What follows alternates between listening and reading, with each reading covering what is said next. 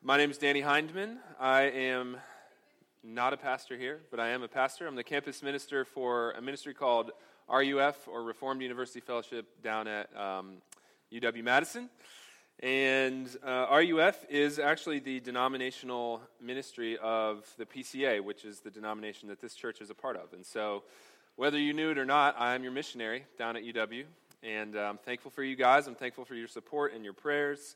And I'm excited to be able to preach to you guys today. Just a brief word about RUF. RUF is a ministry that we're basically committed to doing three things on campus. And we moved there in August 2016 to start the ministry along with the church plant. So this feels very comfortable and very familiar to me. But we were called down there to start a ministry that would dwell richly in God's Word, that would invite students in to ask questions of the Scriptures, the kinds of questions that are raised in Ecclesiastes, those kinds of things. We want to familiarize and enrich students with knowledge of the Bible. We want to create a space where people who have no familiarity with the Bible can come in and can read it and can learn about what it means that God became man in the person of Jesus Christ and has lived and died and risen for us. So we want to do that. We also we want to be a community where students are able to explore what it means that they are students, like what it means to be a Christian in the world, what it means to be preparing for a vocation. We want students to understand that to be a Christian is not to be pulled out of the world, but to be sent into the world with a new worldview, with new spectacles, with meaning, deep meaning imbued in everything. And then we also want to be a ministry that is a bridge into the church, and that's a major part of what we're doing. So we're sent there to start a campus ministry, but also participate in the planting of a church. We want students to cultivate a love for the bride of Christ, both while they're students and then afterwards, to have an instinct to look for the church. And if that's something that appeals to you, if you're excited about the gospel, moving into UW in another way, if you're excited about student ministry, or if you know anyone that is heading down to UW, come find me after the service. I'd love to talk to you about it. Well, I've been invited up here to preach on Ecclesiastes. Ecclesiastes, if you haven't noticed, is a strange and difficult book. It's an especially difficult book to kind of drop into and preach a sermon on in the middle of a series.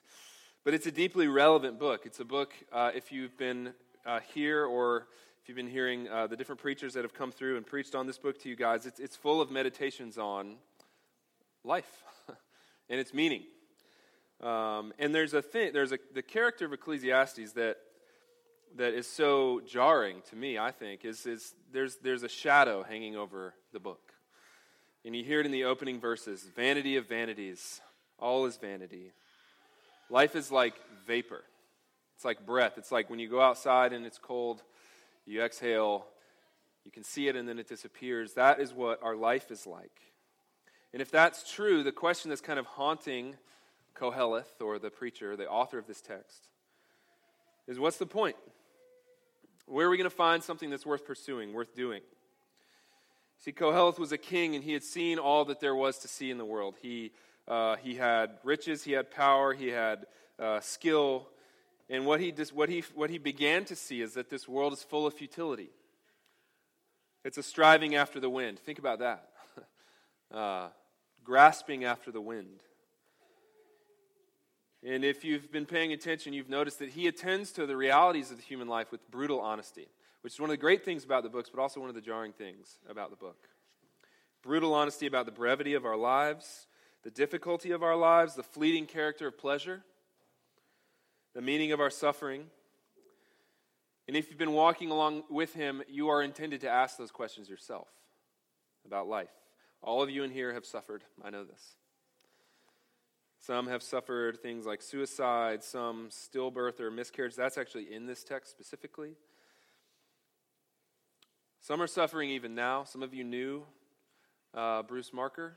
Some of you are grieving now. And these circumstances are the kinds of circumstances that bring to fore the realities that Koheleth is talking about here, that we are skilled at keeping in the background. And so these kinds of circumstances, they have inspired our author's ruminations on the meaning of happiness and despair in light of the end that comes to us all. So it's a heavy prospect to look at this book. And the question that's haunting the text always is, what is the point? Is there a point? And so I'm going to turn to the text now. If you have a Bible, it's Ecclesiastes chapter 5. It's just after the Psalms. And we're going to start in verse 18 and read through the end of chapter 6. This is Ecclesiastes 5:18. Behold, what I have seen to be good and fitting is to eat and drink and find enjoyment in all the toil with which one toils under the sun, the few days of his life that God has given him. For this is his lot. Everyone also to whom God has given wealth and possessions and power to enjoy them and to accept his lot and rejoice in his toil, this is the gift of God. For he will not much remember the days of his life, because God keeps him occupied with the joy of his heart. There is an evil that I have seen under the sun, and it lies heavy on mankind. A man to whom God gives wealth, possessions, and honor, so that he lacks nothing of all he desires. Yet God does not give him the power to enjoy them, but a stranger enjoys them. This is vanity. It is a grievous evil. If a man fathers 100 children and lives many years, so that the days of his years are many, but his soul is not satisfied with life's good things, and he also has no burial, I say that a stillborn child is better off than he, for it comes in vanity and goes in darkness, and in darkness its name is covered. Moreover, it has not seen the sun or known anything, yet it finds rest rather than he. Even though he should live 1,000 years twice over, yet enjoy no good. Do not all go to one place? All the toil of man is for his mouth, yet his appetite is not satisfied. For what advantage has the wise man over the fool? And what does the poor man have who knows how to conduct himself before the living? Better is the sight of the eyes than the wandering of the appetite. This also is vanity, and a striving after the wind. Whatever has come to be has already been named, and it is known what man is, and that he is not able to dispute with the one stronger than he. The more words, the more vanity.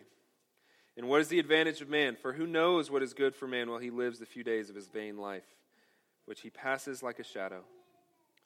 For who can tell man what he will be after him under the sun? This is the word of the Lord. Let's pray. Lord, we thank you for today and for the sunshine and for the beautiful weather, for the opportunity to gather together, to sing to you, to pray to you, to listen to your word read and preached, to feast at your table. We pray that you would be with us as you have promised to be, that you would speak to us through your word here, that you would challenge us, and that you would make your intention clear to us through this text. I pray that you would help me to preach, and that you would help the people here to listen. And we pray for all these things in your Son's name. Amen. Well, one of the great myths, I think, of American culture is this assumption that we have, that happiness is directly correlated to wealth. Is anybody familiar with that? If you are listening, the rhetoric about education and work and all these things, it assumes that happiness and wealth are directly correlated. It's this strangely pervasive myth because we know that it's not true. We know that it's not true. The miserable business tycoon, the CEO sitting alone behind his desk has become a trope. It's a caricature. It's a stereotype, right? You see this all over the place in movies and films and those kinds of things. But it's a powerful myth, and many of us believe it. Even though despair comes at us, unfettered, regardless of where we are on the economic scale, this kind of pursuit, this belief in this correlation is showing itself. And not only in like films and literature and those kinds of things, but also with our kids, like Silicon Valley, right? Silicon Valley is the home of, the great computer kind of empire that America has built or whatever. It's one of the wealthiest places in the country, and its high schools have some of the highest rates of suicide in the country. Nationwide, students are struggling with mental illness, right? So in L.A., in the L.A. United School District, in 5 years, they went from 255 cases of serious mental illness / contemplation of suicide. And 5 years later, they're up to 5,000. The life expectancy in this country has dropped in the past couple years for the first time since 1930, and it's directly correlated to suicide. Depression is the leading cause, it's the leading serious medical issue in the country. I've faced my own battle with depression, and I want to say to you that depression is not simple. If you have experienced it, you know this, right? It's not always situational.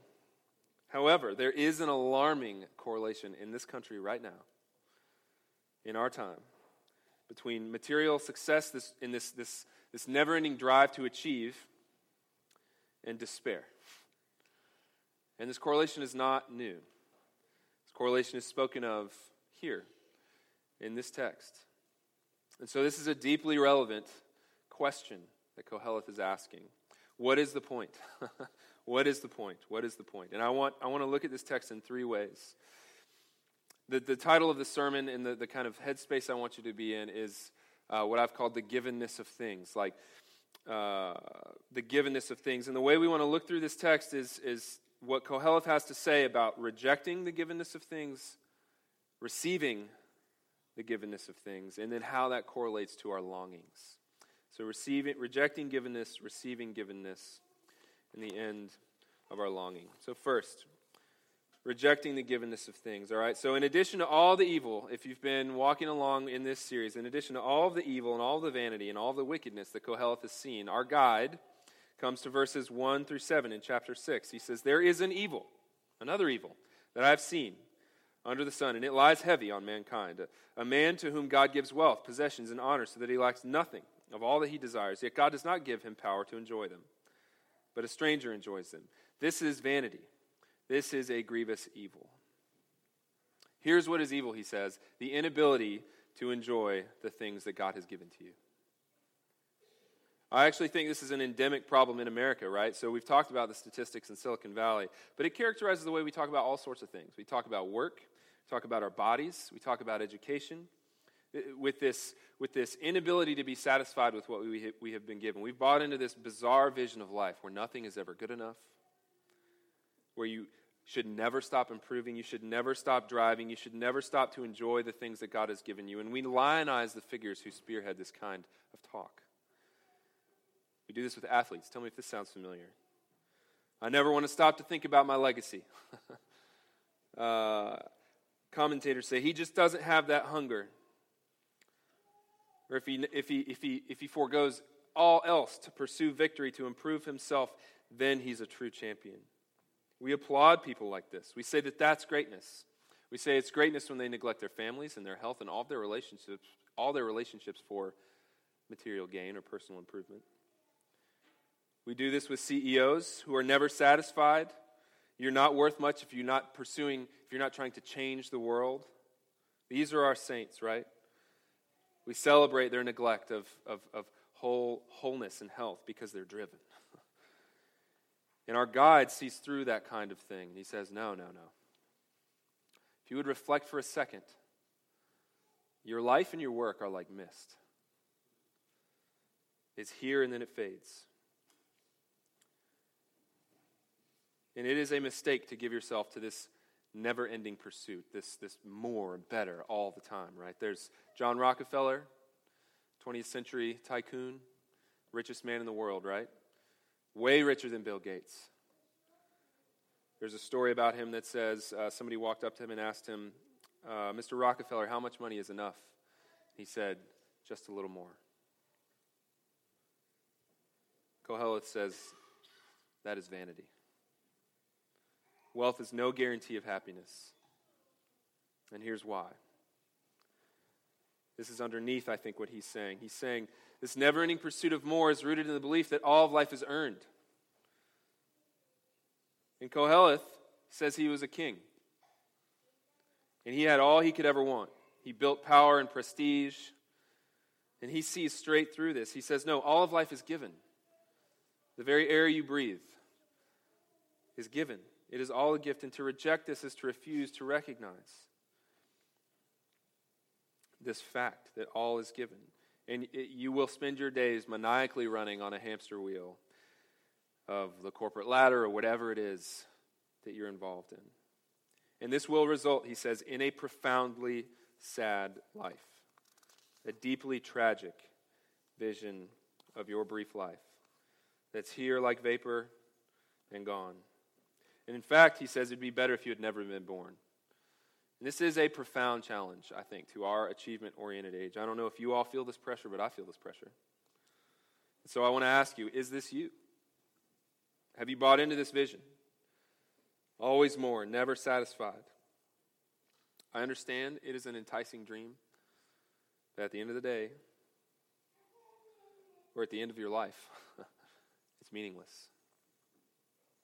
So that's the first thing. This is the vision that he paints when you reject the givenness of things. But he also talks about receiving givenness, okay? And I want to jump back up to the top in verses 18 and 19 of chapter 5. Okay, so if that's you, if you're here and you are realizing that you have bought into this vision, and to some extent we're all bought into this vision, I think. We're all at least tempted to believe in this vision of rejecting givenness. Our guide actually gives us an alternative, which is nice. He says, I found something good. And if you've been reading through Ecclesiastes, it's about time that he found something good.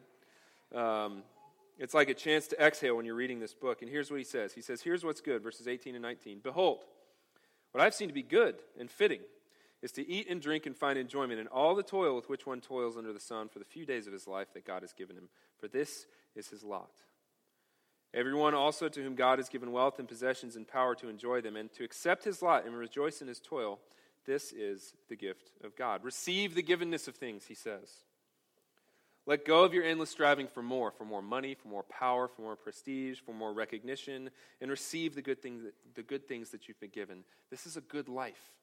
That's what he says. That is what is good. Before we keep going, I want to say there are two things that he does not mean. All right, these things might be popping into your head as you're hearing me say this. I think the first thing he does not mean is that this is not a text or a section of the Bible that's to be used as a means of oppressing the poor. It could be used that way because this is their lot, right? That's not what he's getting at, okay? And this is also not a license to do whatever it is you want and enjoy it. In fact, in chapter 2, he says he's done that, and it is vanity. And the sharpest words of condemnation from the prophets in the Old Testament are for people who justify their oppression of the poor and their neglect of the poor for spiritual reasons, okay? So that's not what's happening here. But what he does mean is that if you can't thank God for the goods that he has given you, and I know that people in this room have lived very difficult lives, you've experienced suffering, but he has given you goods. If you cannot receive his goods, if you can't receive what is true about reality, that all of life is given and sustained, not earned, not taken, but is given by God, your life will always have a very tragic hue to it. And yet, if you do learn to receive the givenness of things, if you begin to acknowledge that even this teaching from Koheleth is a gift, there is an amazing potential for beauty in this life. Now, don't misunderstand me. This is not something you get from therapeutic self-talk, from like live, laugh, love. That's not what we're talking about here. Koheleth will call that out in a second. And he will say that is nothing more than a vain delusion. Living and laughing and loving, and those things too are nothing but vapor and vanity. A mist that's here and gone.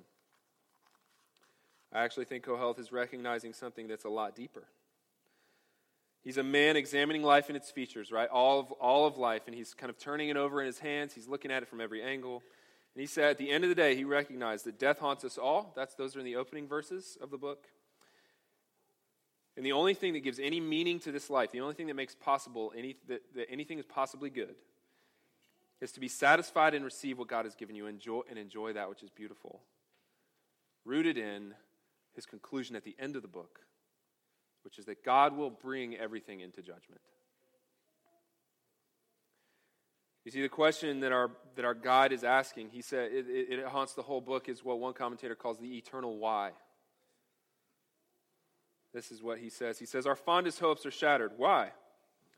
Nazi hordes overrun Europe. Why? God allows war. Why? A brilliant young Christian life is swept away while a good-for-nothing wastrel is miraculously delivered. Why? Why? where is the sense in it all? And one of the difficult things about this book is you have to kind of read it all together. So in Kohelet's answer to these questions is we find it in a couple places, right? In chapter 3, he says, God has set eternity in the hearts of men, but they cannot fathom all that he has done from beginning to end. God is active, but we can't understand its fullness. And then at the end, after considering everything in this, what he calls this vain life, in chapter 12, he says, all has been heard, or all has been taken account of. Fear God, keep his commandments, for God will bring every good deed into judgment with every secret thing, whether good or evil. We cannot fathom all that God has done, and he will bring all things into judgment. And if that's true, if those two things are true, then you can enjoy the pleasure of a good meal with loved ones as an actual good. You can enjoy the fleeting beauty of a sunset as an actual good. And you can enjoy the work to which you've been called as an actual good. I think this is what Paul means in 1 Thessalonians when he says, aspire to live a quiet life. Mind your own business and work with your hands. And he says something similar in 1 Timothy. He says, everything created by God is good. Nothing is to be rejected, and this is key, if it is received with thanksgiving, if you acknowledge that it is a gift. And so cease your endless striving, he says. This is a rejection of the givenness of things, and receive with thanksgiving what God has made you and who he is making you into. And that is the image of his Son. Now, I want to acknowledge that this is hard and it's complicated. It's one of the strange things about wisdom literature, because there are always objections that start to fire off in your mind, right? First reason I think this is complicated is because God does want you to use your gifts to the best of your ability. Okay? One of the most profound and freeing things anyone ever said to me was this pastor who I really admire. He said, God loves you and the church needs you to do what you're good at. So God does want you to pursue your gifts with vigor, to work hard, to do your best. But God does not want you to use your gifts for the endless pursuit of power or the endless pursuit of pleasure or the endless pursuit of more. That's the first complicated part. The second complicated part is that nothing and no one in our time reinforces this outlook. You're not going to hear this message from anywhere. And so to live this way is going to require a continual and repetitive giving of yourself to the love of God and neighbor, to pay attention, to hear the kind of inflated rhetoric of our striving culture for what it is, which is vanity. It's a striving after the wind. So that's rejecting the givenness of things. That's receiving the givenness of things. It is a great evil to reject givenness, Kohelet says. It is a real good to receive givenness, he says. And I believe those things are true. I do. They pose a challenge to my own ambition for respect, for admiration, for popularity, and all that stupid stuff that I think is important. And I hope it does for you too. And most of what's been said so far it has been said to Christians, which I think most of you are, which makes sense because this is a church. But I want you to listen to this last bit, okay? Especially if you're here and if you're not a Christian, or if you're not quite a Christian. Because in verse 7 of chapter 6 through the end of the chapter, our guide continues his quest, and I think he actually gets beneath the surface and gets more to the heart of the matter about the value of our work and of our striving, our toil, he says. And he begins to talk about appetite. And he begins to talk about the inability to satisfy our appetite. A more kind of wooden translation of satisfaction is filling. He begins to talk about the inability to get filled. It's like a proto-Rolling Stones situation. Can't get no satisfaction. Yeah, you're good. So the inability to satisfy our appetite, we have all kinds of appetites, right? And despite our toil, everywhere in the world, there are people all over the world. If you haven't experienced this yet, you will. We set goals, we accomplish them, and we feel utterly let down by the feeling afterwards. Anybody familiar with that feeling? There is a longing deep in the human heart to be filled. And this world is full of people, and us too, in our darkest moments, who are just wandering around like groping in the dark, desperate for something to satisfy them. At some level, this is the story of all of us. And it was the story of a man named Augustine, who lived a long time ago. In the year 386, he was desperate for filling. He had spent the last few decades filling his life with ideas, looking for filling through ideas. He moved from philosophical movement to philosophical movement to religious sect to religious sect. He tried to fill himself there and was dissatisfied. Then he moved to sex. He tried to fill himself with sexual pleasure. He was notoriously promiscuous, and he found no filling. And he tried to fill himself with prominence and with respect. He was one of the greatest lecturers, the greatest public speakers of his day. He taught rhetoric. And he had spent his life toiling to satisfy his appetite and could find nothing to fill it. And then he found himself in Milan. I don't know how he got there. But he found himself in Milan. And he began to go to church and sit under the preaching of a man named Ambrose. And then he began to read the scriptures for himself, and he encountered not another philosophy, not another means to self-help, but the living God, as he read the story of the Bible. And the story that the Bible tells is not a story of best practices. It's not a philosophy to help you manage your life. It's not a way to become your best self. That's not what Koheleth is interested in talking about at all. But it's the story of the world. It's the story of a God who made this world and everything in it and called it very good, and he embraced it, and he actually filled it, not just with good things, but with his very presence. And then this perfection was ruined by sin, and men and women were launched by their own doing into the wilderness of this world, desperate for God's embrace, desperate to be filled again. And the story the Bible tells is the story of the living God who, in the person of Christ, brought man and God back together again. They hang together in his very person. And this person lived and died and rose again that you might be filled by him. And everything that we've said this morning, this afternoon, depends on this. It hangs on whether or not you think this is true. Koheleth is, whatever he says will not make sense and will not withstand the tidal wave of despair that will come at you at some point, unless the story that the Bible tells is true. There are lots of ways to help yourself, lots of ways that don't require, gathering up your family or whatever at 4 o'clock on a Sunday afternoon and coming and hanging out with church. There are lots of ways to improve yourself, not what Koheleth is interested in.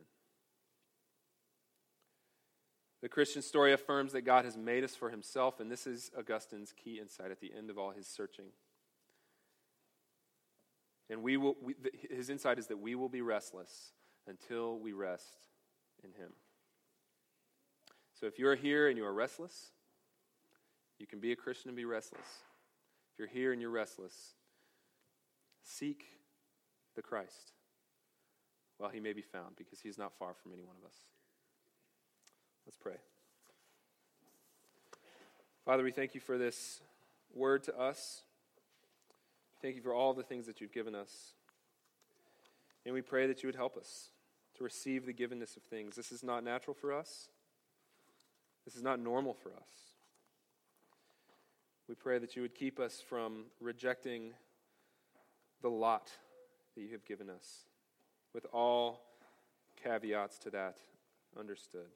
Lord, we pray that you would help us and that you would have mercy on us. And we pray for all these things in your Son's name. Amen.